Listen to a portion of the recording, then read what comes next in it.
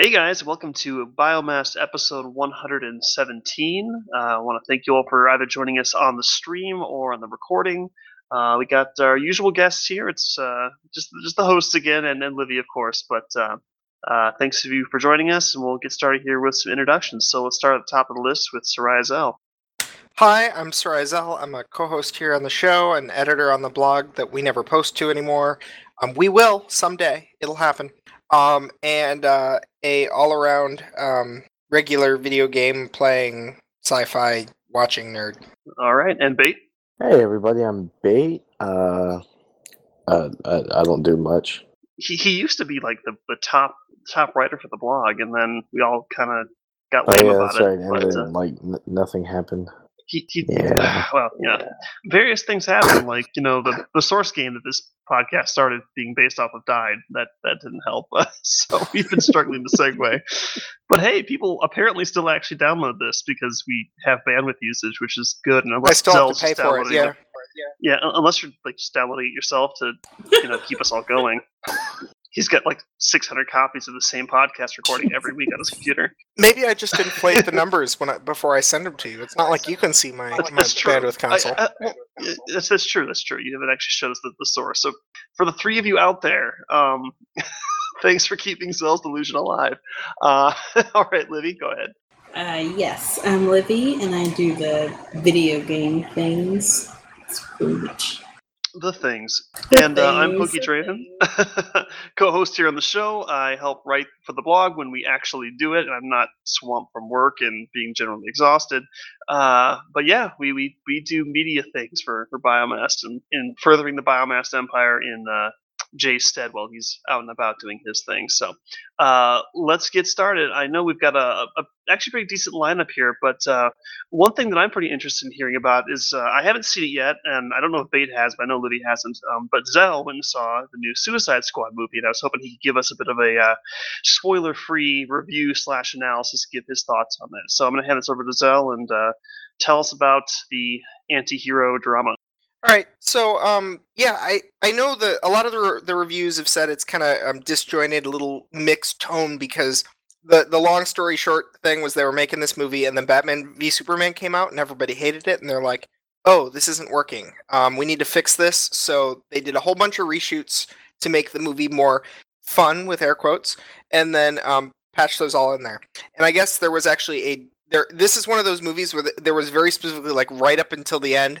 The director had his cut version, and Warner Brothers had their version of the movie cut, and then they went with the studio version, the Warner Brothers cut. So, depending, I'm sure we'll see a director's cut thing someday. But I really enjoyed it, actually. I see where some people suggest, where this notion that it got a little mixed tone came out. But given that like half the characters in this movie are literally like psychopaths, I think a little disjointed of a presentation's okay. I think it kind of fits. The big thing is, for me at least, is from this whole notion of creating a connected universe. I think this is the first one where I felt like it wasn't forced. They weren't overly thick on the connection between the other movies, but they were there. Batfleck appears in it both early in the movie as part of a character intro, as well as in the after credit scene. And the after credit scene is fantastic. It's actually really honestly, it's a classic right out of the old Batman animated cartoons and everything. Really, really well done. And the Joker, because everybody, I mean that's the biggest question I think for most people is how Jared Leto does the Joker, and I do think he's going to end up in the bottom of the barrel when you rank your Jokers in history. He's okay, he's all right, but there's you can usually characterize like Jack Nicholson's I think is more of a gangster, and obviously Heath Ledger's is just like a straight up anarchist. He wants chaos. I would almost buy it if you told me that the presentation of the Joker in this movie is like from Harley Quinn's deranged view, because he comes off more than anything else as a romantic in this movie, which is really weird, especially since in any previous portrayal their relationship is downright abusive. So that was really odd, and I kind of wonder if that that's almost tainted by the fact that this movie more stars Harley over the Joker. But Harley, of course, did steal the show any scene she was in. She was fantastic throughout the whole movie. Will Smith clearly relearned how to act for this movie. Deadshot is well portrayed. It's his acting is really good in this movie as well, and I think that it's a very distinct portrayal compared to, say, the Arrow series version of him. Is a little unfortunate to me. Is actually one of the other little history tidbits. Is I guess a lot of the DC TV shows were forced to kill off characters before this movie started, really building up. So they killed off a character on Gotham that was looking like he might be the Joker, and then they killed off the whole cast of Suicide Squad. They literally had the Suicide Squad in several episodes of Arrow, and they pretty much killed them all off. I would say that these are definitely a very distinct portrayal. I definitely liked Amanda Waller better in this movie than in the TV series. But yeah, I mean, it was good. There were moments of it, without saying too much, there are moments of it that feel a little bit like classic Ghostbusters almost, which was a bit odd. It felt very strange in the movie. But that was a minor issue. I thoroughly enjoyed it. I think it was the best DC movie I've seen since The Dark Knight. Well, that's good to hear. I mean, like I said, I was planning on seeing it regardless, just because the topic seemed interesting to me. But I know there was some concerns, regarding kind of the disjointedness of the plot or the scenes at the very least, and how that was going to actually lend itself to a more cohesive storyline throughout the film. But from the sounds of it, it sounds like it's definitely worth putting my time into seeing. So that's good to hear for sure. Yeah, and if you're the sort of person who's willing to waste your time on seeing Batman v Superman, definitely go see this movie because it's a heck of a lot better. That's true. I have not seen Batman v Superman, and honestly, I don't really intend to until it's like on a streaming site and I can just watch it. Okay. Some night when I don't give a shit. And this movie I'll say this one in theaters. This movie definitely works without seeing Batman v Superman, but it's very much placed in a movie post that movie. They are connected in that way. I don't want to spoil Batman v Superman, but if you watch this movie, it will obviously spoil the end of Batman versus Superman because it's dependent on it. But yeah, I mean the actual Justice League setup ties were very small. Again, the after credit scene kind of as the old. It felt like the way Marvel used to build their Avengers universe up, and I think they did it really well in this case. So do you think that DC is starting to kind of get their act together and actually put together a cohesive universe, much like Marvel has been doing for quite a while? I mean, it's hard to say in a general sense because this is a very off the side movie as it is. I don't expect to see Suicide Squad in the Justice League movie. This does continue to build my support for Ben Affleck as Batman, though. His appearances in it are very good. They're short, but they're good. Yeah, I was kind of curious because you see him in the trailers, but I wasn't sure how much of a role he'd play other than just the tie-in. And it sounds like it pretty much is just for the tie-in. Is that accurate? There's the tie-in in the after credit scene, and then there's also he appears in some of the because they do kind of an origin story bit on each of the villains. Right. And so suffice to say he caught at least one of them. So he's involved in those little flashback presentations. And how long was the movie? Was it 2 hours standard or longer or shorter? I think it was probably a little over 2 hours. Okay. Our movie was at 10:30. We got out at 1. But that's of course with trailers and padding, and we sit through all the credits because we're helpless people. By the way, for those who are curious, there's an after credit scene after the big starring credits, but before the big stream of endless letters and numbers. And there is no second after credit scene. Once you've seen the after credit scene that's kind of in the middle of the credits, you're done. You can leave if you want. Okay, that's good to know because. I think it's always funny when they thank the sandwich guy, but I don't necessarily need to actually see them thank the sandwich guy every time. But Just yeah, think I asked that's about the how you length. could get your name in the movie credits. All you have to do is be the That's- sandwich guy in Hollywood, and you are in movie credits. You could point to your name. Your whole family could be like, "I'm so proud he's in the credits." I think Lord of the Rings did the fax machines at one point. I forget which film that was, but I think that was Lord of the Rings. Because But, because that movie wasn't padded enough. I bet The Hobbit had to do that. Had to just Oh, what? Can we God. add some more credit lines in here? The movie's only like 10 hours long at this point. I never actually went and saw The Hobbit because I was Don't. so pissed off about the whole trilogy thing. I was like, there's no way in hell they could possibly make this not be stretched out with the amount. I mean, I actually read The Hobbit. I only read about half of the Lord of the Rings trilogy books, but like how the hell did they make 3 movies out of that little They didn't. They spent. snippet? Like, There's literally like a 30-second scene where Gandalf is just like sitting there smoking a pipe. They stretched that movie so far. It's not even funny. Someone online made like a 4-hour cut of the whole trilogy, and if someone really wants to watch the movie, I'd say watch that. I might do that because like I hear that you can pad with battle scenes, but after a while, like, okay, come on, get on with the plot. Actually, I remember reading this as a kid. I kind of want to actually get to the part that I read, not just filler. But the reason I asked about the length of Suicide Squad is like you said, it's an origin story of the characters, and I wanted to make sure it wasn't too rushed. Like, did you feel that they were given enough screen time to properly explain their backstory? It wasn't just cram it in there with a 3-second blurb.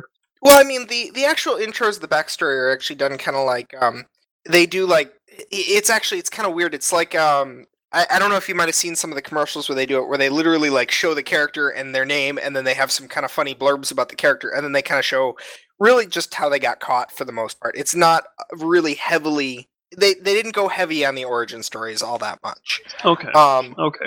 And I don't think that was a problem because you don't need to know at a certain degree because you kind of get it. Deadshot kills people. It's it doesn't take a grand amount of storytelling to explain why he is where he is. But they do, all the characters do go into it a little bit further during the plot of the movie itself. I would actually say these were probably some of the most compelling characters I've seen DC put on the movie screen in a long time. You actually kind of give a crud about them, and they're mildly interesting to watch, which is a lot more than I can say of anyone I've seen in Man of Steel or Batman v Superman, which were just really dry. They're good characters, and I think they're told well. Well, that's good to hear. I mean, it's obviously the anti-hero sort of theme is popular right now. I mean, Deadpool is obviously a raging success, and I've been told that this movie is nothing like Deadpool, so don't go into it thinking that it's going to be like Deadpool. It's but nothing. It's nothing like Deadpool. Yeah, but if you like anti-hero, it seems like it's probably worth your time to at least check it out. So I'll probably, hopefully maybe this week or next week, we'll see if the schedule allows. But I'll be looking forward to seeing Suicide Squad. So with that being said, let's probably move along here. Some news, kind of more in the gaming realm. It looks like, and this was kind of interesting to me, Xbox is releasing through Best Buy a bundle where it comes to an Xbox One, not the Xbox One S, which is the new one. It's the older Xbox One, 500 gig, and it comes with the console. And it's either one of 3 bundles. I think it's either the Quantum Leap white one, or the Gears of War bundle, or the pick a game bundle, which is like you get to pick like from the Gears of War or Tomb Raider or some other ones I forget. And then it also comes with a 50-inch flat screen TV from Sharp, I think. And so that whole bundle is $500 for the TV and the console with the game. So that's over on Best Buy right now. I know last time they did a Best Buy Xbox bundle like that, I think it was a smaller TV, but they sold out really quick. So if you were on the fence about getting an Xbox and you needed TV for whatever reason, just something to keep in mind there. It seems like a pretty good deal to me because the console I think is normally $250. So you're getting a bit of deal on that, and then obviously the TV is pretty sizable for the price, so that might be worth your time. I don't know. I mean, the screens have gotten really cheap these days. Mine is that is true. One of the ones I got is, I think it's a 40-ish inch screen, and that was $250 like a while ago, and I've seen bigger TVs cheaper now. I honestly think you can probably get a 50-inch for $250 on its own at this point. I mean, you might be saving something, but it's not a radical deal, and so there may be. It's one of those things where sometimes you get the bundle, you're getting stuff that's they're hoping to get rid of, or is a little bit of on the budget end of things. There may be better I quality. mean, that's marketing. Yeah, but I'm just saying, the TV's a big purchase you're going to get stuck with for a while. I don't know if you necessarily want to go with, the bundle that throws in a TV. Yeah, I mean, if you're fine with a TV, it looks like it's a 50-inch Sharp with a Roku built-in, smart whatever. Normally $430 on sale for $350, and then obviously you get with the bundle, that basically brings it down to effectively $250. So I mean, it is what it is. I mean, if you don't own a flat screen at this point, it would be a little surprised if you're doing modern gaming. But if you need a TV and you don't care about the quality, it is a 1080p. 60 hertz, it looks like, but just something worth mentioning for people that may be out in the market. Kind of the big one though is to consider is that if you're going to be buying a TV, you're probably looking, either holding off a little bit, or if you want to spend a little more, getting a 4K, Don't get a resolution 4K one, TV. which is Why not? Don't get a 4K You TV. know- Let me put it this way: well, if you're into that sort of thing, if you it's- want it's if you worth it. want a 4K TV, you have to do a little bit of math, because the reality is, at the distance most people sit from their big screen TVs, it's literally impossible for the human eye to discern the difference. But if you ask Catmark, he will insist up and down that he can tell the difference. But that's Catmark, and Catmark uses Discord, so we've already been there. We already know what Catmark is, because Catmark uses Discord. He can count the pixels, El. He knows.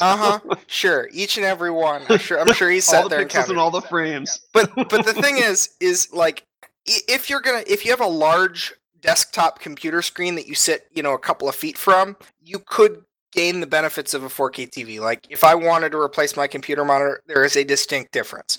But at a TV size and distance, in most cases, you aren't going to see it.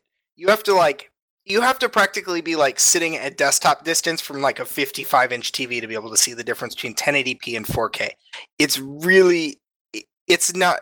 not worth the money, and I think it's really one of those ways that the industry has to just keep pushing up the specs so that they can keep selling new full price devices, as we can see that the 1080p screens become marginally cheap, that you can bundle them with an Xbox.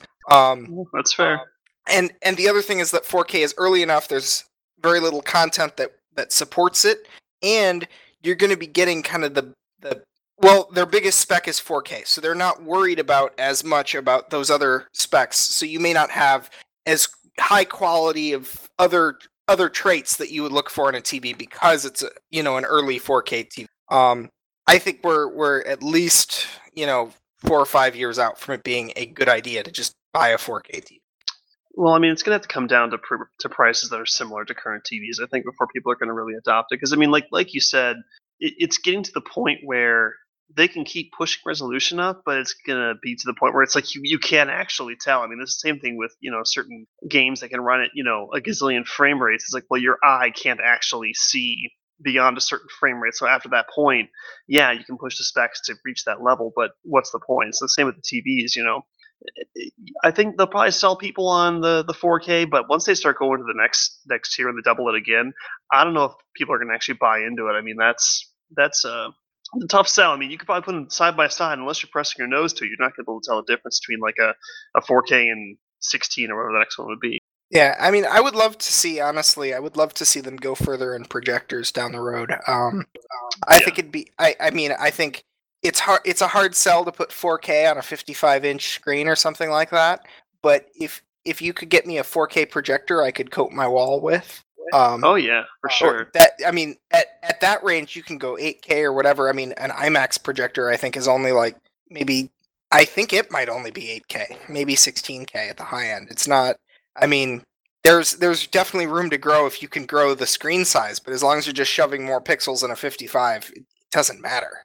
Well, and like your IMAX example works because I mean, yeah, it's 8K, but you have to sit the distance that you're away from that screen. I mean, granted, it's still an absurdly large screen, but you lose your ability to perceive those differences the further away you get. So in a movie You're only theater setting further with away if IMAX, you're in a shoddy IMAX screen. You're in a good IMAX theater. You're only 5 rows back from the thing. You can't see any heads, and it's like the entire width of your vision is entirely coated with screen. I agree, but you're obviously going to be a bit further back than your living room. I mean, it's not you can't compare the two. But the point being is that you're still, it gets to the point where more resolution is not going to gain you anything. And people who've been to an IMAX, it's amazing in how clear the image is for the size. So I think you're right that it's going to get to a point where projection where you can increase the screen size is something that's actually where you're going to notice that difference from a reasonable position of where you're sitting.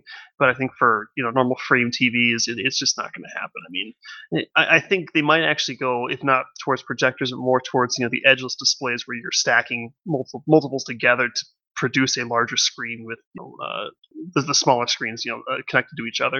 Oh, I forgot something completely unrelated. It's literally I was scrolling past something on my screen that made me think of the other comment I wanted to make on Suicide Squad. Whoever made this movie thinks everybody has tattoos. Like there's literally, if you didn't see a tattoo on a character, it's probably because they had too many clothes for you to see the tattoos you can assume they had. Everyone in that movie has tattoos, like all over. Hey, speaking of that, was Jared Leto's face all tatted up like it was in that promotional pic that came out a couple of months ago, whenever that was? I don't think drastically. I think it's more. Okay. I think it's more like neck down is where it's really heavily. Okay. What game does that Xbox bundle come with, Pokey?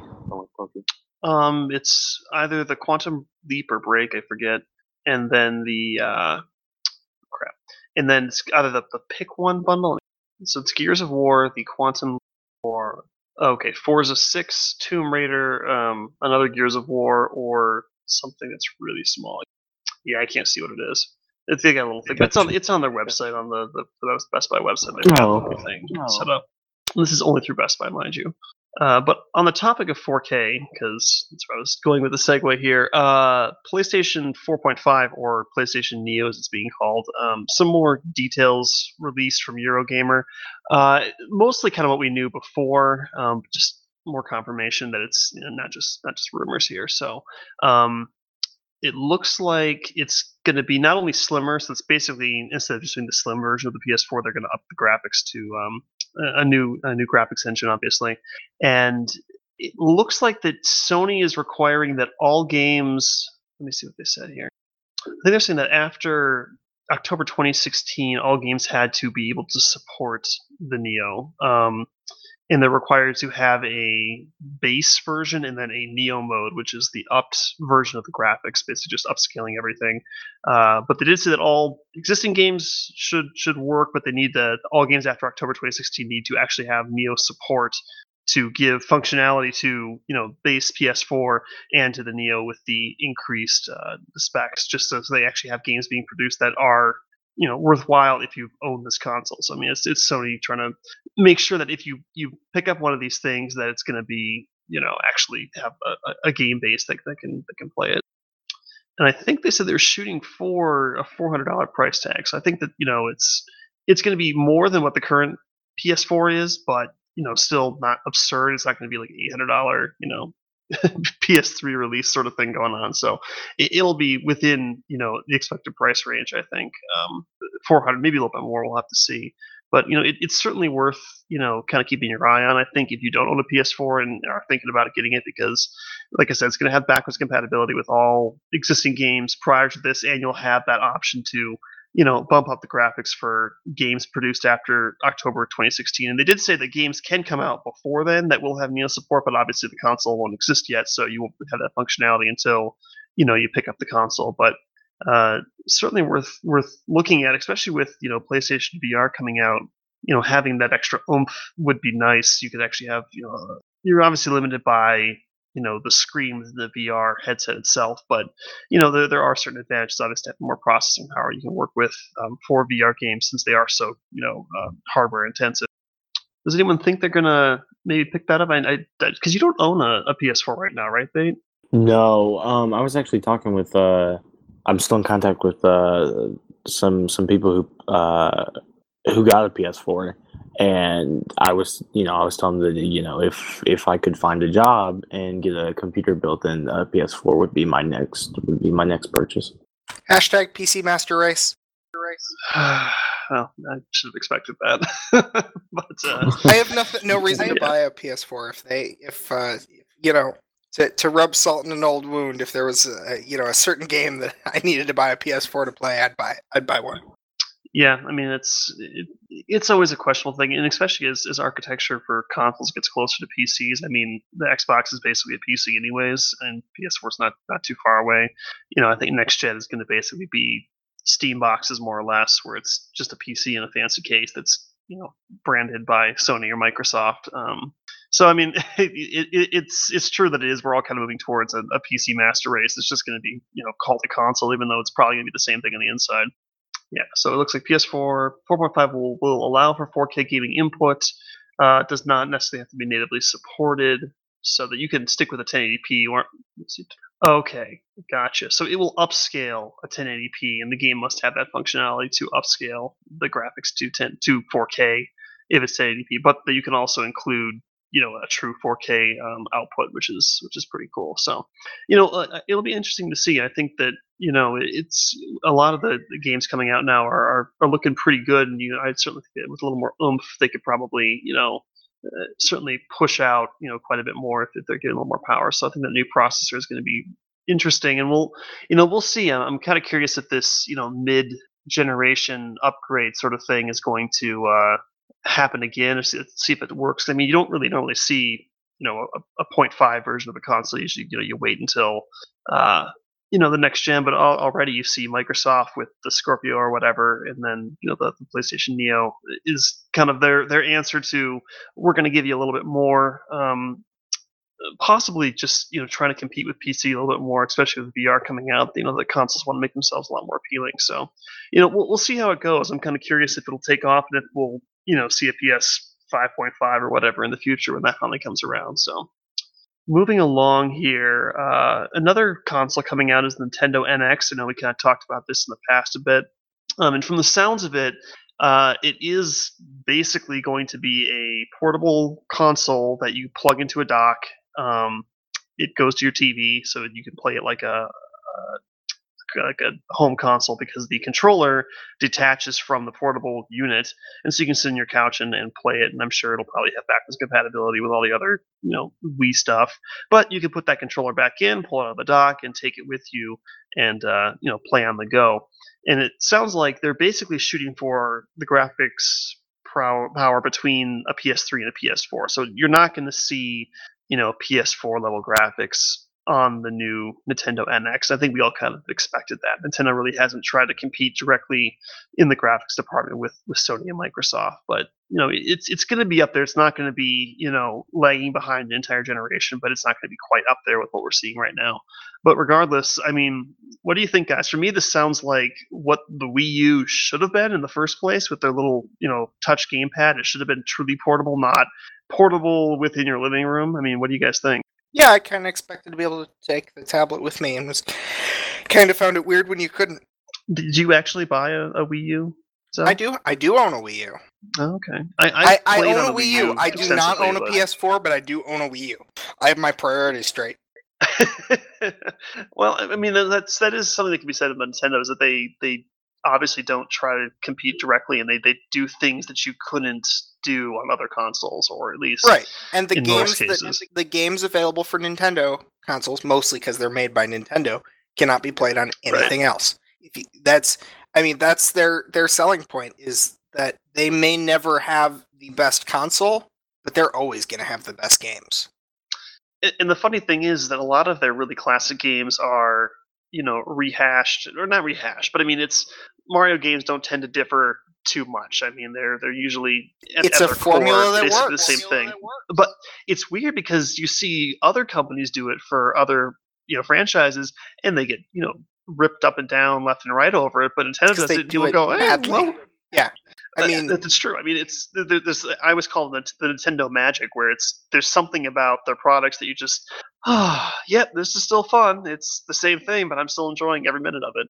well, one of the things that people don't always realize is that if you actually take even the latest games today and you break them down to what they really are, it's amazing how not complicated they actually are.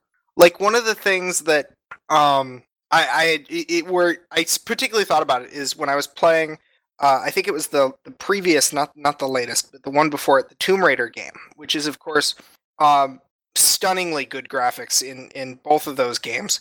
And there was this particular sub part of this level where you were kind of edging your way across the ledge of a cliff face. And so the only things that really work there for you is you've got your left and your right because you're sliding along the thing, and I think you did have like a jump ability there. And when you think about it, all that you needed is a 2D game that shows a little sprite edging across the screen with something you gotta avoid. And that's all it is. They have a really, really fancy, stylish, high 3D quality, animation that they're displaying on the screen while you're playing. But if you look at the underlying layer, that's all it is. In that, that's just a little mini game which takes 3 buttons as commands. But it's we've got such an art form of covering that up by making it look like this realistic environment that you don't even, in most cases, you don't even think about it that way. You don't realize that that's all that section of that game is. And so I think Nintendo's realized that you don't necessarily need all of that layered on top for it to still be the same fun game. Well, yeah, because I mean, you see the trend where we're going for realism. It's always this: we want this ultra realistic and make it look as real as possible. Nintendo goes, screw it, we're making cartoons. Like, it's a video game, guys. If you want to go right in the junk, we go outside. We're gonna have a pudgy little plumber, bouncing around, or Legend of Zelda with its very, very good looking cell shading. I mean, they make no attempt to push out a ultra realistic game. They're like, let's just make it look pleasant. It's got a very nice glow to it, but let's not focus so much on the graphics and focus on producing a product that is they stay very true to their roots. Like you said, it's a very simple game that's it's got an overlay on it, and it kind of comes down to how much are they going to focus on that overlay? How many gimmicks and weird little things are they going to shove into the game to make it seem more interesting and complex? In reality, they're usually just cumbersome and annoying, rather than just kind of focusing on what actually is fun, rather than what seems complicated and new and different. Because I mean, that's kind of the ongoing competition, right? Is how can we make ourselves look different from everybody else? But in reality, I think a lot of times they kind of move away from what's actually fun, and that's why you see a lot of really high quality stuff coming out of like indie developers, because they're saying we're here to make a great game, whereas other major brand studios looking at, we're here to sell a product. We want to make something that's going to sell and be popular. And I think Nintendo is kind of maintains that almost indie style mantra of we're here to make a fun game. We don't compete with everyone else because we do something that's unique. It's distinctively us, and we don't have to be different because we already are different. You know what I mean? But yeah, I think it's gonna be interesting. I hope that it does better than the Wii U did. From the sounds of it, this is kind of Nintendo's attempt to take on the cell phone game industry, because they want to offer, something that's pretty high fidelity, that's still, portable to a point where you want to take it with you, but still have that option to take it home and play it like a console. I mean, they've said before, this isn't meant to compete with the Wii U. It's meant to be its own thing. And I think that if they are indeed going with what this information implies, it's not going to really be a competitor to the Wii U. I just don't know how well it's going to fare against, cell phones and other portable devices. I mean, that's a pretty tough market that's been going pretty strong, and is obviously very popular and has done quite well. So we'll see if the hardware can actually stack up to it. I am curious. It's going to be one of those things where I'm not going to jump on it the second it comes out. Unfortunately, the Wii U has made me very nervous. I jumped on the Wii as soon as I could, but the Wii U I missed out of just circumstance, and then was glad I did miss it because it was not what I was expecting. But we'll keep an eye on this one and kind of see where it goes. I think it could do well because, like I said, if they can kind of keep their uniqueness and not try too hard. I think that's where a lot of companies fail. But if they can just do what they've always done and do it well, I think it'll actually do pretty well. So we'll have to see how that plays out. Yeah, I mean, the trying to compete with cell phones can be really hard because the biggest thing, it killed as soon as as soon as I could drive myself places and didn't have sitting in a car for long periods to play games. I stopped really playing any mobile Nintendo games, and it's really hard to justify carrying another thing around with me that I have to look after and not leave. That's a really hard sell. Even if it's drastically better experience than a cell phone game, it's still really hard to sell that lack of convenience of having to carry another device. Well, and I think that's why they've got that. You dock it to your TV. You can play it. I mean, you could buy this and play it as a home console and never take it out of its dock, and it would work just fine. But if you ever want to take it with you, you would have that option. And I think that for someone like you or for me like me, like you said, once you started driving yourself around, the allure of mobile devices kind of went away because usually when I'm out, I'm there for a specific purpose. I'm either at work or eating dinner, and then I usually go home right away. So I don't really have time to play mobile devices other than on my cell phone on the off chance that I'm standing in line and I want to pull up Plants vs Zombies for 5 minutes and click away. But I've got my phone with me already, so for me, I'm like, I don't know if I really want to carry something else with me. I mean, they are kind of clunky. If it's much bigger than a cell phone, it's usually a kind of a clunky experience.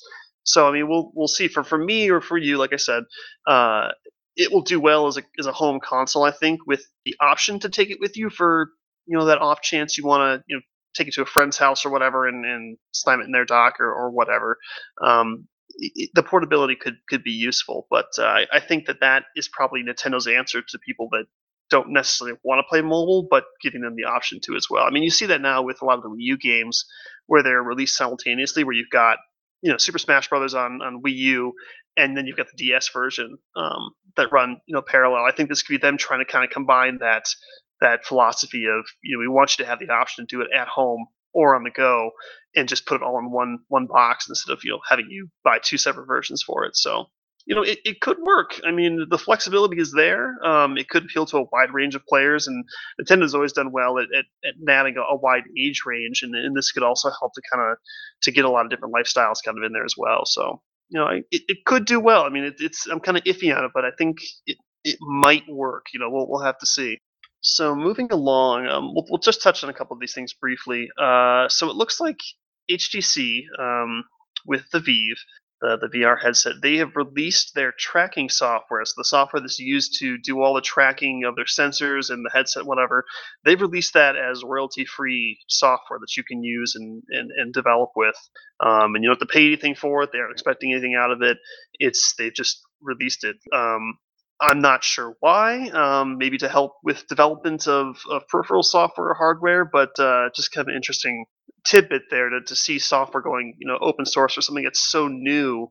I mean, they could be looking to kind of indirectly get crowdsourcing on that to have people get their hands on it and start playing with it and potentially improve it and then turn around and use it for themselves. I mean, that's not too uncommon where you see developers that will kind of release things to the community and the community will mod games or whatever, and then they'll turn those mods into official features in the game. I mean, you've seen that on PC a lot, and on console you're starting to see it now with mod support for certain games popping up. So yeah, well, I mean, it could be good overall. Bear in mind the tracking software, like a lot of the tracking technology and stuff, was all developed by Valve, not HTC, and Valve has a huge incentive to get people making games and other even competing hardware with that technology because they get 30% cut on like everything that's sold through Steam. So the more games, the more hardware that plays games bought through their platform, it all works for them. No, that makes sense. Especially, like I said, HTC leveraging their Valve connection is probably what's going to allow them to do a lot better than Oculus Rift. I think Oculus is kind of stumbling because of that. especially with the Vive having the superior technology overall, and Oculus is just coming out with their motion controllers, or at least debuting them very recently. I think in the last couple of days or so, kind of showing them off, and at I think that German game show they were showing them off at, but they're struggling. It's interesting to see that because I always kind of saw Oculus as being, they're the granddaddy, they're the ones that are kind of going to lead the charge, and then Vive came out of nowhere from my perspective and kind of stole the show, and then PlayStation's doing their own thing. Oculus is kind of in a rough spot right now, so it's interesting to see how these things play out. But I think you're right that leveraging that Valve software is it's gonna do a lot of good for them, I think, in the future. So I know Bait mentioned in the show prior you wanted to talk a bit about Elder Scrolls Online. What's going on with that, man?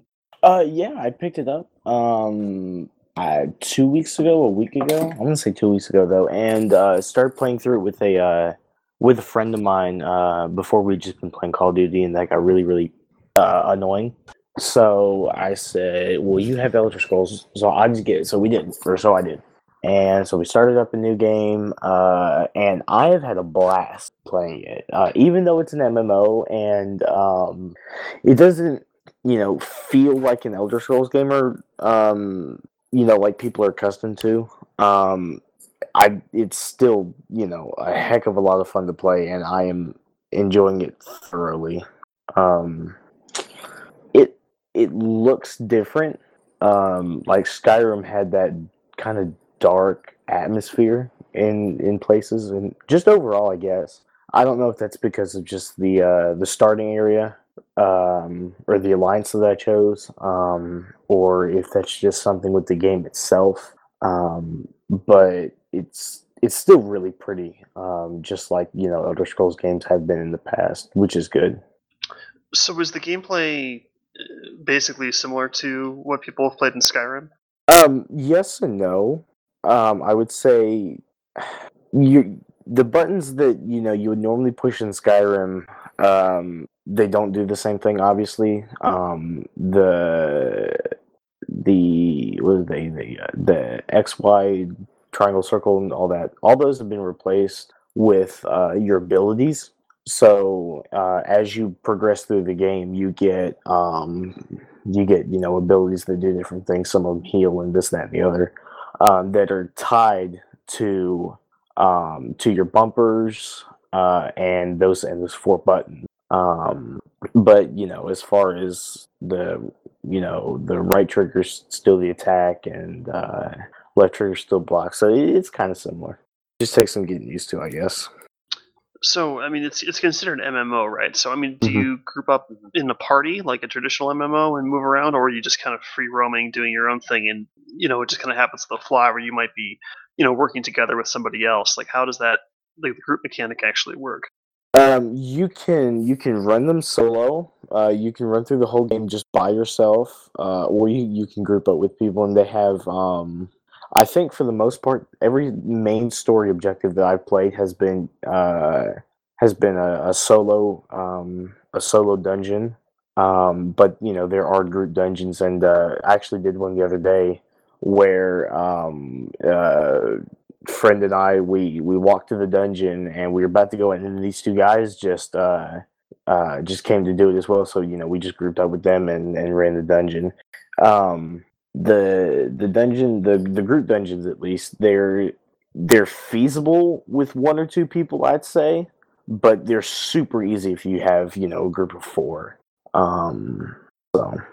Okay, so I know that Skyrim. I played Skyrim, fairly extensively. It's pretty open ended in the character, development.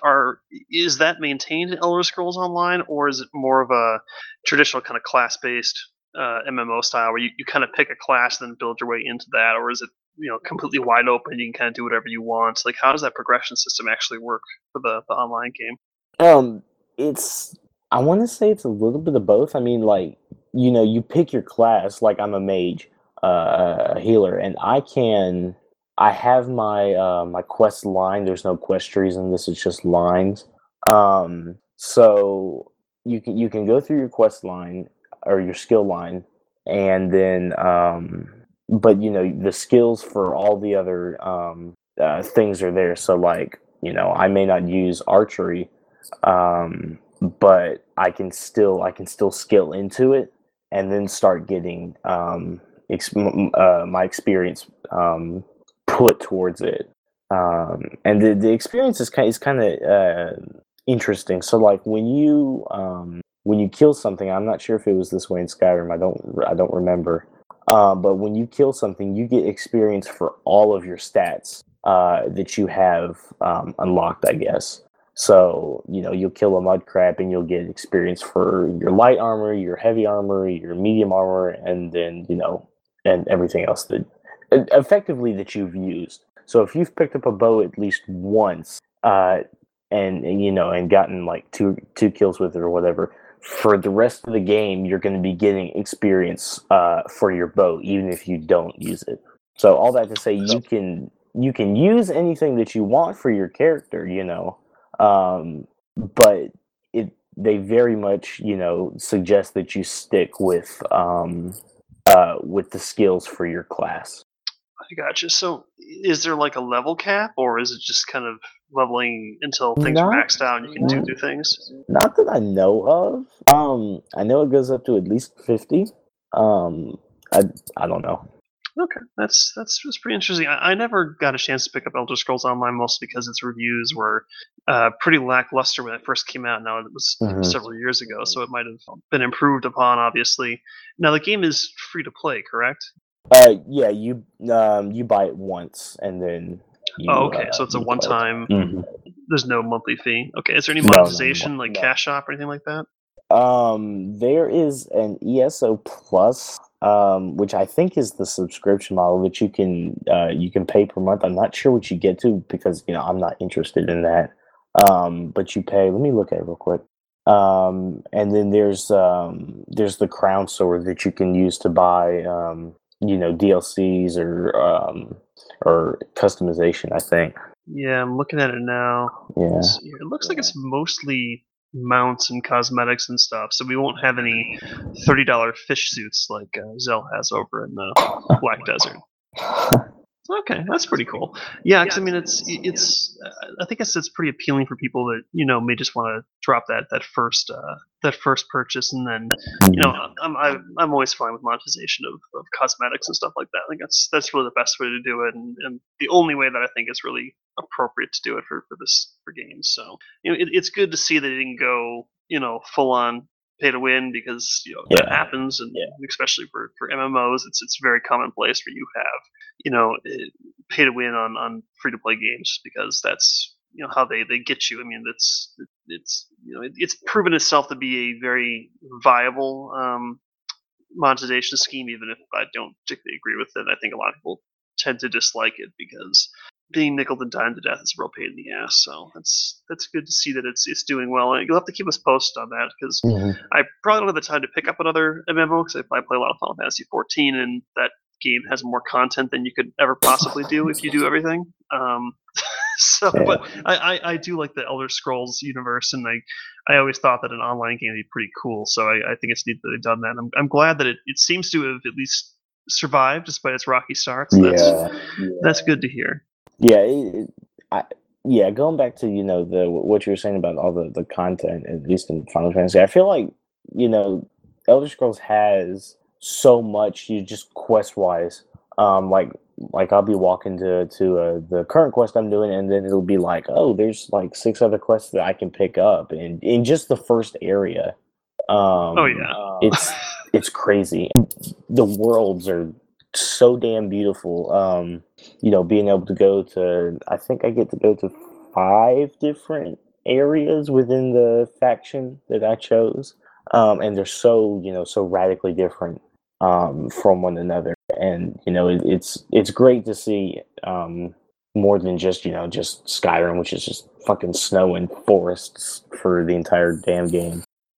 So when you say you go to different areas, are these the different areas that appear in the previous Elder Scrolls games, that you're within a specific area, like just Skyrim or just Morrowind or whatever? Are those all accessible, like to scale, or is it like a smaller version of it? I don't know if they're to scale. I know that all of Skyrim is not open because what you do is you pick your faction, and each faction has like 3 different races or something, 3 or 4 different races within that faction, and you'll go to certain areas within all of the provinces, I guess, of that faction. So, like for what am I? I am Daggerfall. I'm Daggerfall Covenant. So I get to go to pretty much all of High Rock, and then just the desert in Hammerfell. And then Skyrim, I think, if you go with that alliance, you just get access to Eastmarch and the Rift. So I think that's Windhelm and Riften. And then whatever the fuck is to the right. Morrowind, I think, is to the right of Skyrim. So you're I basically haven't been over in those areas. Are you stuck with a faction once you create your character? Like you'll never have access to the other areas that aren't included in that faction? From what I understand, yes. You are locked to the area that your faction belongs to, unless you go into Cyrodiil, which is kind of like the big PvP area of the game. You go and you go with a group. I think they're group. They're kind of like group raids. And you go and you fight other players from the other factions to gain land within Cyrodiil, and they generate points that you can use in like a loyalty store to get stuff for your faction. It's interesting. I'm kind of surprised that they take a model where you don't get to play large chunks of the game because of a certain factional pick. I mean, are you allowed to have multiple characters? Oh yeah, you can have I think I can have 8 characters on console. Okay, that's pretty common. So it's not unusual to have faction divided content. I mean, World of Warcraft has whole regions of the game that you will not play in and have no quests in unless you belong to the Alliance or the Horde, or specifically. That's not different. I guess it's unique to just the games I've played. Just don't happen to have factions in the sense that are because you're playing games that are devoid of content. Devoid of content. You okay? Have you ever seen the patch notes for Final Fantasy XIV update? They're like 12 pages long. It's ridiculous. Like that's cute.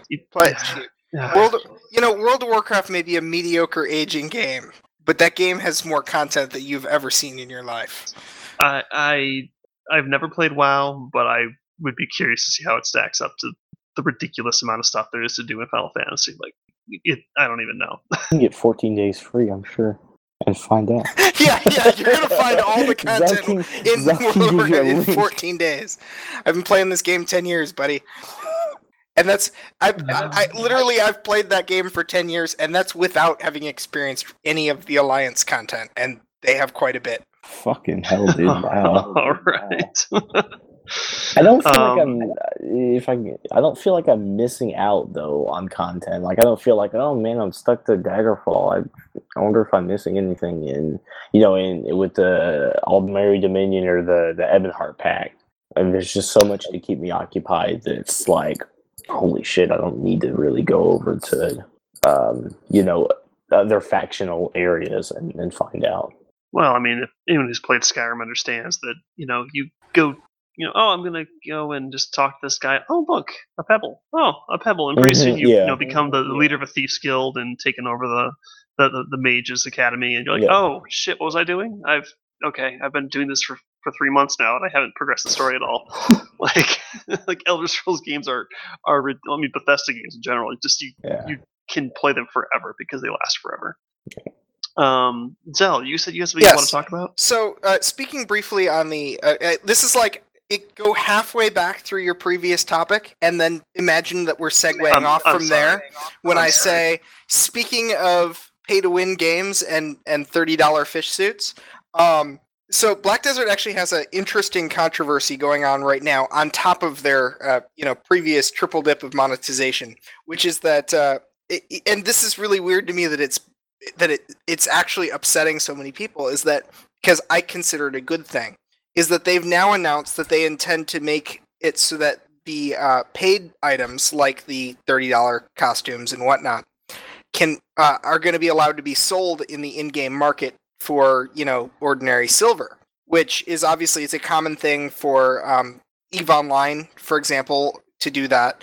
And many other games have started doing that because then people who can't afford to pay for those things but play the game a lot and have a lot of in-game money and have a lot of time to generate in-game money can have a chance to get stuff that they can't afford to buy with real money. And it kind of mitigates some of the pay-to-win argument because everything then becomes attainable to everyone. But apparently, in the way Black Desert's market works, silver is considered such a pristinely important currency that people are flipping out about it. More so than any of the $30 suits with in-game benefits. The notion that those in-game benefits could then actually be bought for regular in-game currency is causing people to freak out. And now you know who paid $30 for a fish costume. Why are people freaking out though? Like it doesn't. Yeah, Because they don't want people who spend money on monetized items to be able to have lots and lots more silver than everyone else because they bought these $30 items and then sold them on the market. That's what they're worried about, and I guess. And I'm like, I don't see it. I mean, to me, the big thing about being okay with is I can kind of live with that sort of transition. It never bothered me in EVE, for example, to be able to buy Plex for money in the game because I don't have a lot of time to play the game, but I do. But mostly because of how much I work. But because of how much I work, I can definitely afford to buy stuff to get me money in game. So to me, I always thought it was a good give and take where people who have the time to earn the money in game but don't have the job that I do perhaps to be able to get game time by buying it from me and in exchange for money in game that I don't have time to get. That always seemed like a perfectly fair and reasonable way to make that exchange. But apparently for a lot of the Black Desert community, that's the step that has really caused everyone to jump off the deep end. Yeah, I'm like you. I come from EVE, where I always thought that was kind of a cool feature that I was able to get premium stuff, for in-game currency. And I mean, it's not like the selling of it for silver is generating more silver. It's not, injecting the market with silver and overinflating stuff. It's just moving it around. I mean, at that point, it's just you're transferring goods around. I mean, the only reason that person would have more silver because they bought a fish costume is because you had more silver and you gave it to them and they gave you a fish costume. Because you wanted the fish costume more than you wanted that giant chunk of silver. So I don't see the controversy there. I think that's fine. But that is apparently the thing that is like to me that helps mitigate the issues with their pay to win. Yeah, the fact that exactly. You can get it. But to a lot of people in the Black Desert community, this is the off the deep end. This is the last straw. And I'm like, what? Their intention probably was to do just that. They go, okay, it is pay to win, but if you play, you can then pay the pay to win guy so you can win. Like I guess I can kind of see where they're coming from a little bit, but I think overall it's a much better improvement over what they currently have, where you can spend a retarded amount of money to get an in-game benefit that you probably shouldn't. Regardless, I think it's a good thing overall. Yeah, so I thought I'd share that because I thought it was such a oddly backwards reaction to it. Yeah, that's like it's weird. All right, so probably we're kind of over the 1 hour mark here, so we'll probably finish up with this one last topic, which is, or maybe one or two topics. No Man's Sky comes out in a couple days. I think it comes out on the 9th, so I think Tuesday, and it's kind of an interesting bit because I mean, No Man's Sky is the game that features 18 quintillion planets, and if you visit a planet once every second, it would still take you 543 billion years. Basically, more content than you can shake a stick at. But the question was, what do you do in the game? So it's kind of a question that's gone unanswered for a long time. And there was obviously that one guy that supposedly paid $1,300 for a pre-release copy of the game, and then managed to somehow create a farming technique which allowed him to get to the center of the universe in like 30 hours, which was, supposedly the end goal of the game is to, reach the center of the universe. So people were freaking out because they're saying, how dare you have this giant universe that you can, quote unquote, beat in 30 hours. And apparently No Man's Sky did not send out copies to review companies, like Game Informer and stuff like that. They didn't send out copies ahead of time like most companies do to have the review done ahead of time so the review can come out before the game is released. And usually it's in a company's best interest to do that because you want your game to get good reviews so people will pre-order it and buy it right away, and you want to make that kind of opening week sale. But they didn't do that. And I guess the reason is because there is this patch that they've put in which significantly changes the game. Like, it adds certain elements to the randomization, and there's certain game features, like I guess you can feed animals certain foods and they'll help you or something like that. But regardless, apparently it's a fairly important game-changing patch, and the reason they didn't send out the copies is because they had to patch it first, and they'd already printed it all out, and I guess the system to distribute the patch wasn't ready. But the point they're trying to make is that the copy this guy had when he, released all this footage is not the same game that's coming out on the 9th or whatever. And I thought that was kind of interesting that, supposedly it was enough of a change to say, don't worry about all of that. It's going to be totally different with a patch, on Tuesday. Sometimes game developers just say that, though. In fairness, I'm not saying I believe or don't believe them. I just thought it was certainly interesting and very unorthodox way for them to do it. And again, it just further solidifies my opinion to wait on this one. I have not pre-ordered the game. I'm not going to buy the game for a number of reasons, one of which is I still don't know what you actually do in it aside from play Minecraft in space. It might just be that. And second of all, I don't have 543 billion years to actually explore the universe. I just don't have the time to invest in a game of that scale. While I think it's very cool, I don't know if I'll actually ever get it, just because I don't think I'll have the time to properly enjoy it. But I'm keeping my eye on it because I do kind of want to see how much is actually true, if they actually did change it up a lot, or if it is just kind of a, oh shit, we better say something before people freak out too much and cancel their pre-orders. So we'll see how that one goes. Are any of you planning on getting No Man's Sky coming out this week? We'll see. I need to see what people think of it for reals before I want to buy it. It was never a thing that really, like, I saw the promos. I'm like, that sounds cool. That looks cool. But I've never really gotten hyped up about it. Yeah, and I've spoken about my growing discomfort with games that are open world. I think that game developers rely on the concept of open world way too much to make a quote unquote good game.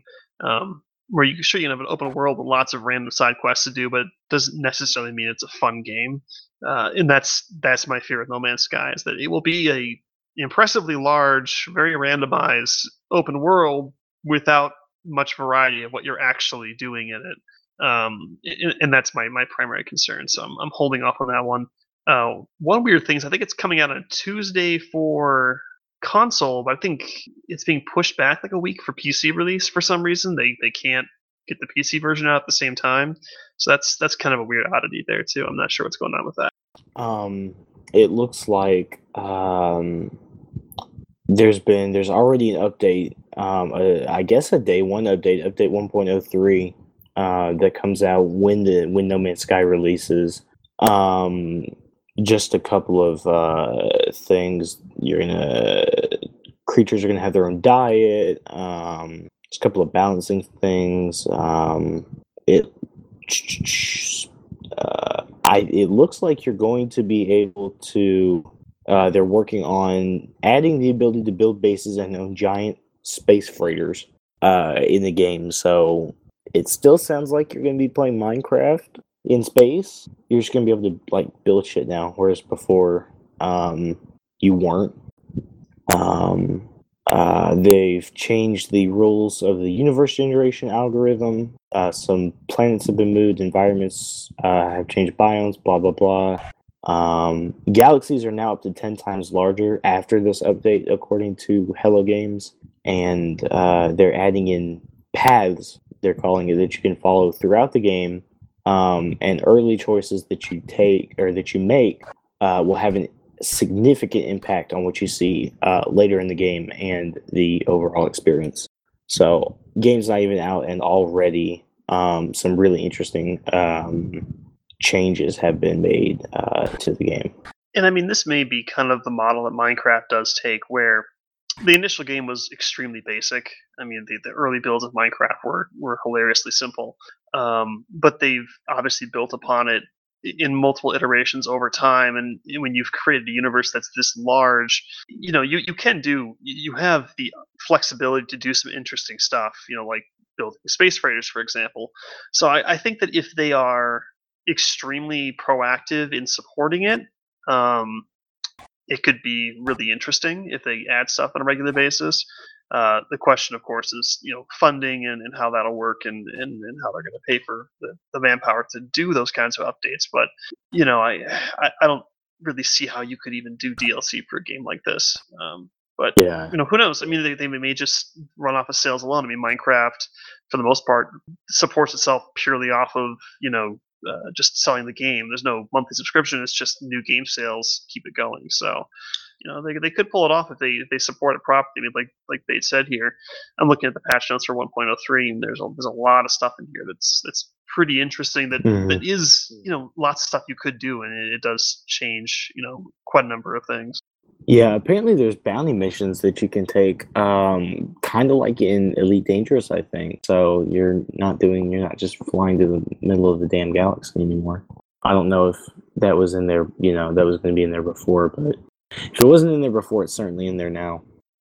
Yeah, and I mean, in regards to the guy that bought the game and beat got to the middle in 30 hours. I mean, in the patch notes, they're a little snarky here. They say, infinite warp cell exploit and rare goods training exploit amongst others removed because people using these cheats were ruining the game for themselves, but people are weird and can't stop themselves. I mean, it is kind of true that the guy even admitted, because I was doing things that were likely not intended by the developers, and you had to go out of your way to do them, and I intentionally did it to see how fast I could get to the middle of the universe.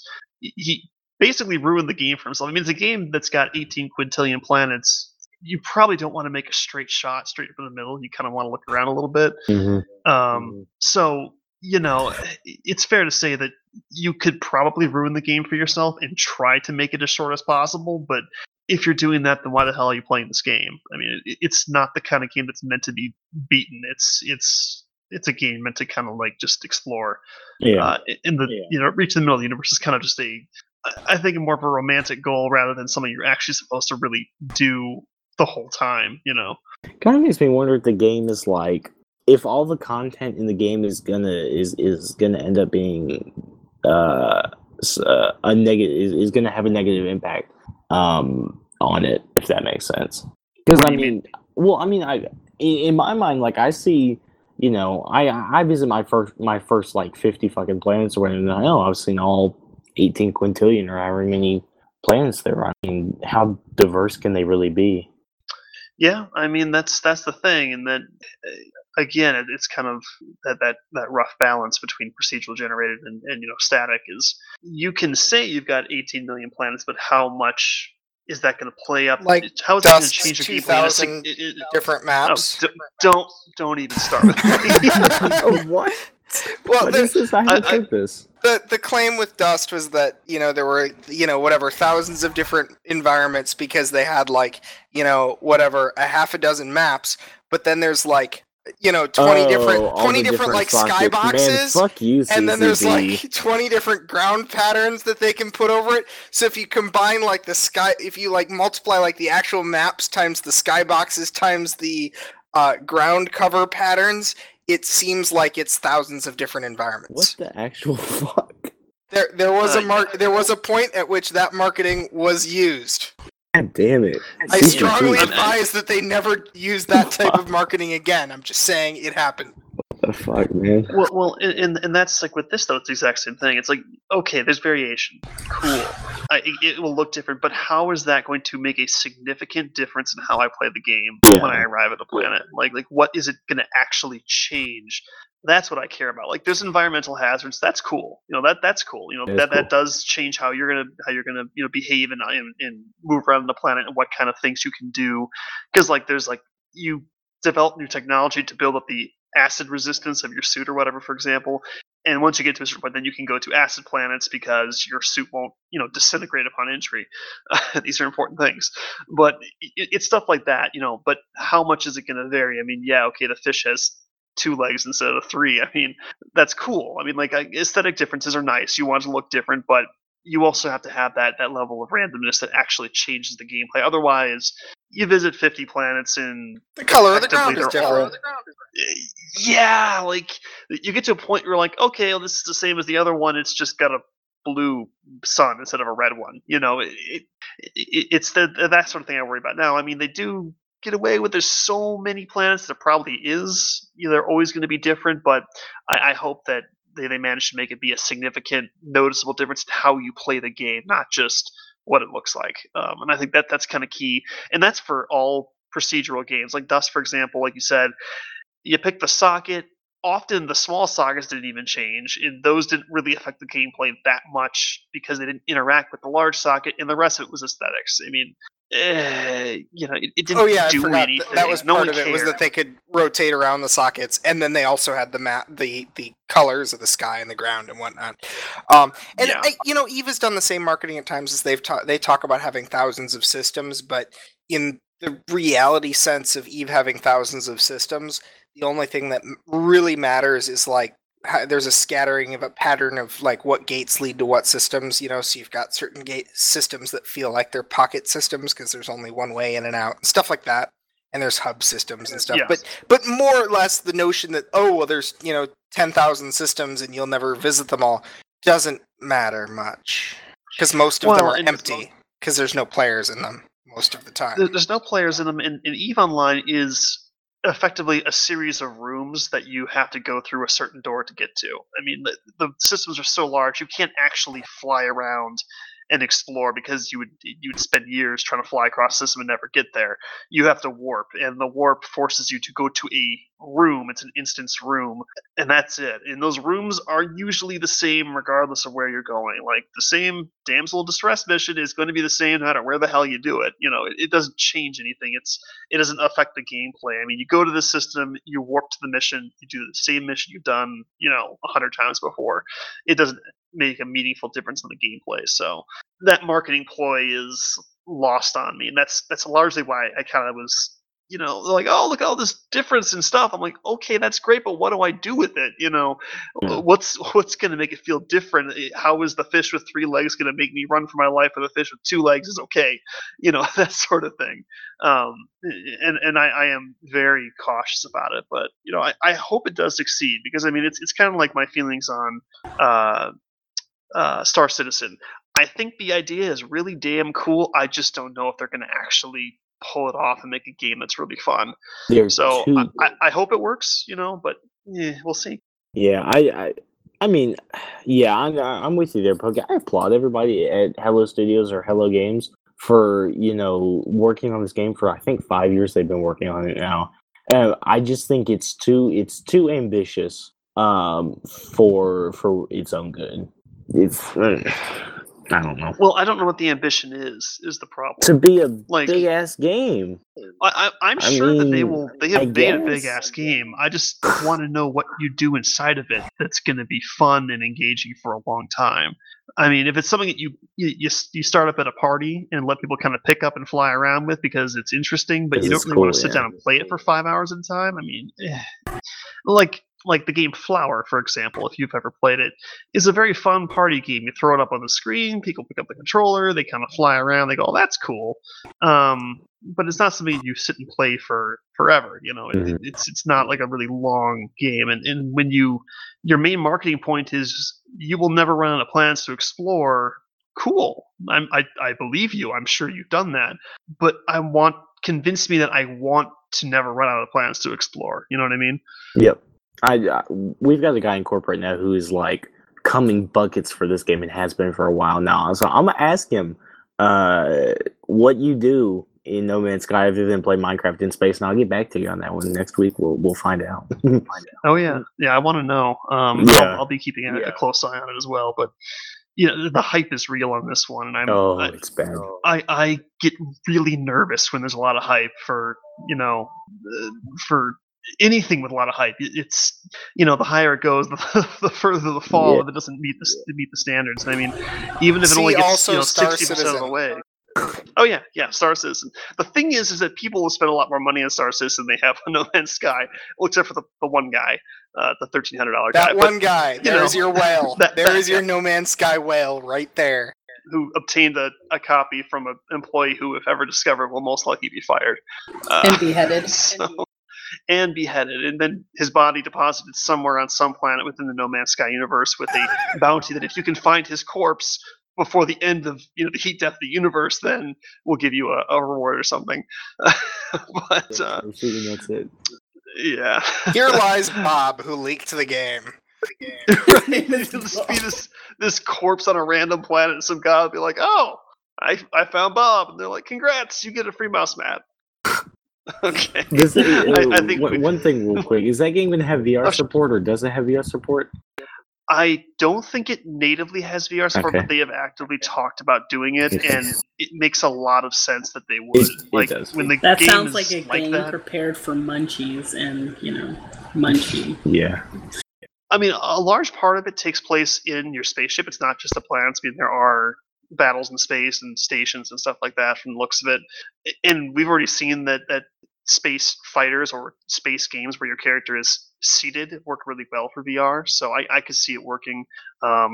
It'll be interesting. It's another VR thing that I'm curious of is first-person shooters and how people do with them in terms of motion sickness. It's obviously a concern. That's largely why Nintendo has not explored VR, because they're concerned that playing VR for too long will mess with your brain, which is a legit concern. But I would like to see No Man's Sky with VR support. I think it'll do quite well, especially like on the PS4 as kind of a pilot with that, because I think people who buy No Man's Sky on PS4 are gonna would really latch onto that.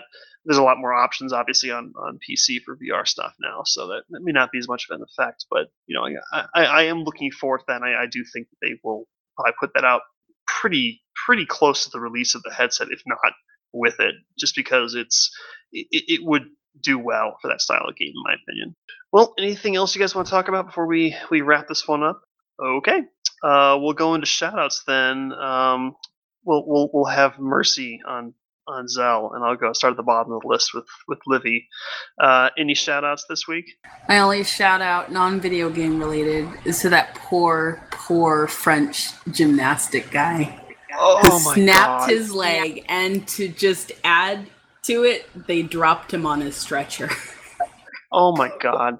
So my heart goes out to him. If you guys haven't seen the video, it's this gymnast. He runs up, he does a little flip off the springboard, lands, falls over, grabs his thigh, lifts it into the air, and you realize that his shin is broken and dangling there from like. Yeah, I didn't need that description. You don't need to see it, because it was like the caption of the video was, "Oh, I hope that gets fixed." I'm like, "Oh, let's see if he like falls," and it's like a funny, "Oh God, this is not what I bought. This is not what I wanted." Yeah, and he's just chilling there, like, damn it. He's like, "All right, guys, where are you? I'm waiting." Well, and it's one of those freak accidents where he didn't even look like he landed funny. Like, it was just like he must have hit it at just the right angle and twisted the right way that it just broke his leg. Like, it didn't look like he messed anything up. Like, I thought, oh, he just tripped at the We end. need to put a disclaimer on our shoutouts. This is grotesque. The shoutouts may contain compound fractures. Okay. Bait, shoutouts, man? Yeah, shout out to the all the Olympic athletes for the next, I think, 8 weeks or whatever, or 4 weeks or whatever. It's gonna be fun watching every single one of you. I did get to watch the judo matches today, and that was so much fun. So I'm definitely looking forward to watching more of the Olympics. And shout out to Team USA for winning the first gold medal of the games with a gun. I thought that was kind of ironic. We're good at that. Yep. Yeah, we're good at that. We're good at shooting things. Yep. I didn't even know that was a sport. Yeah, it was. Oh yeah, it's pretty cool. Actually. That's why they have a pistol emoji in the emoji sets, because of sports. And just fun sidebar is as to hide everyone's poor eyes from even seeing a gun. Apple is changing their pistol emoji to a water gun, and Microsoft has decided to do the opposite, and their pistol emoji was like a little fake ray gun, and they're changing it to a realistic pistol. Oh my god. Political correctness has hit the emoji scene hard. Let's just turn to a Nerf gun and be done. There you go. I'll get behind that. All right, Zell, shoutouts, man. Yeah. Well, my shout out is more of a warning, maybe a bit of a recommendation to all of the Rio athletes. As much as they absolutely most definitively do not listen to our show. Don't put your head under the water, folks. Don't open your mouth. Don't open your mouth. God. Don't. And you know what? Wear lots and lots of mosquito spray. Just lather it up. You know, to piggyback off that, you know, like the brain-eating amoeba that's floating in the water. Like, come on. Oh, that was in there was a story about that in South Carolina this week. It was with a young girl. It was really awful. I mean, I'm not much of a outside person to begin with, but like, good God, I'm never going in water again unless it's pumped full of more chlorine than water. It just comes out all green and sizzling. If your hair doesn't fall out when you climb out, you didn't have enough in there. Oh man. Okay, shout-outs for me. So, okay, two of them. One for shout out to Zell for sending Bait and Me this really sweet Dust 514 mug. It's a design I did, but it's the one that Zell has talked about in the past. He got as a mug, and he sent Bait and Me a mug with the Dust 514 print on it. It's pretty slick. It's available only to hosts from the previous year. Sorry guys, you can't get one, but it is pretty cool. I posted up on my Twitter if you want to see what it looks like. It's very cool. So I do have one for Jay as well, to be clear. Oh, that's good. That's good. I didn't even think about that, but yeah, he totally deserves one. Poor Jay's gone for 3 weeks and everybody forgets about him. Yeah, rest in peace, right? No, Jay will be back at some point, and we'll definitely get his mug sent to him. Yes. But yes, thanks for that.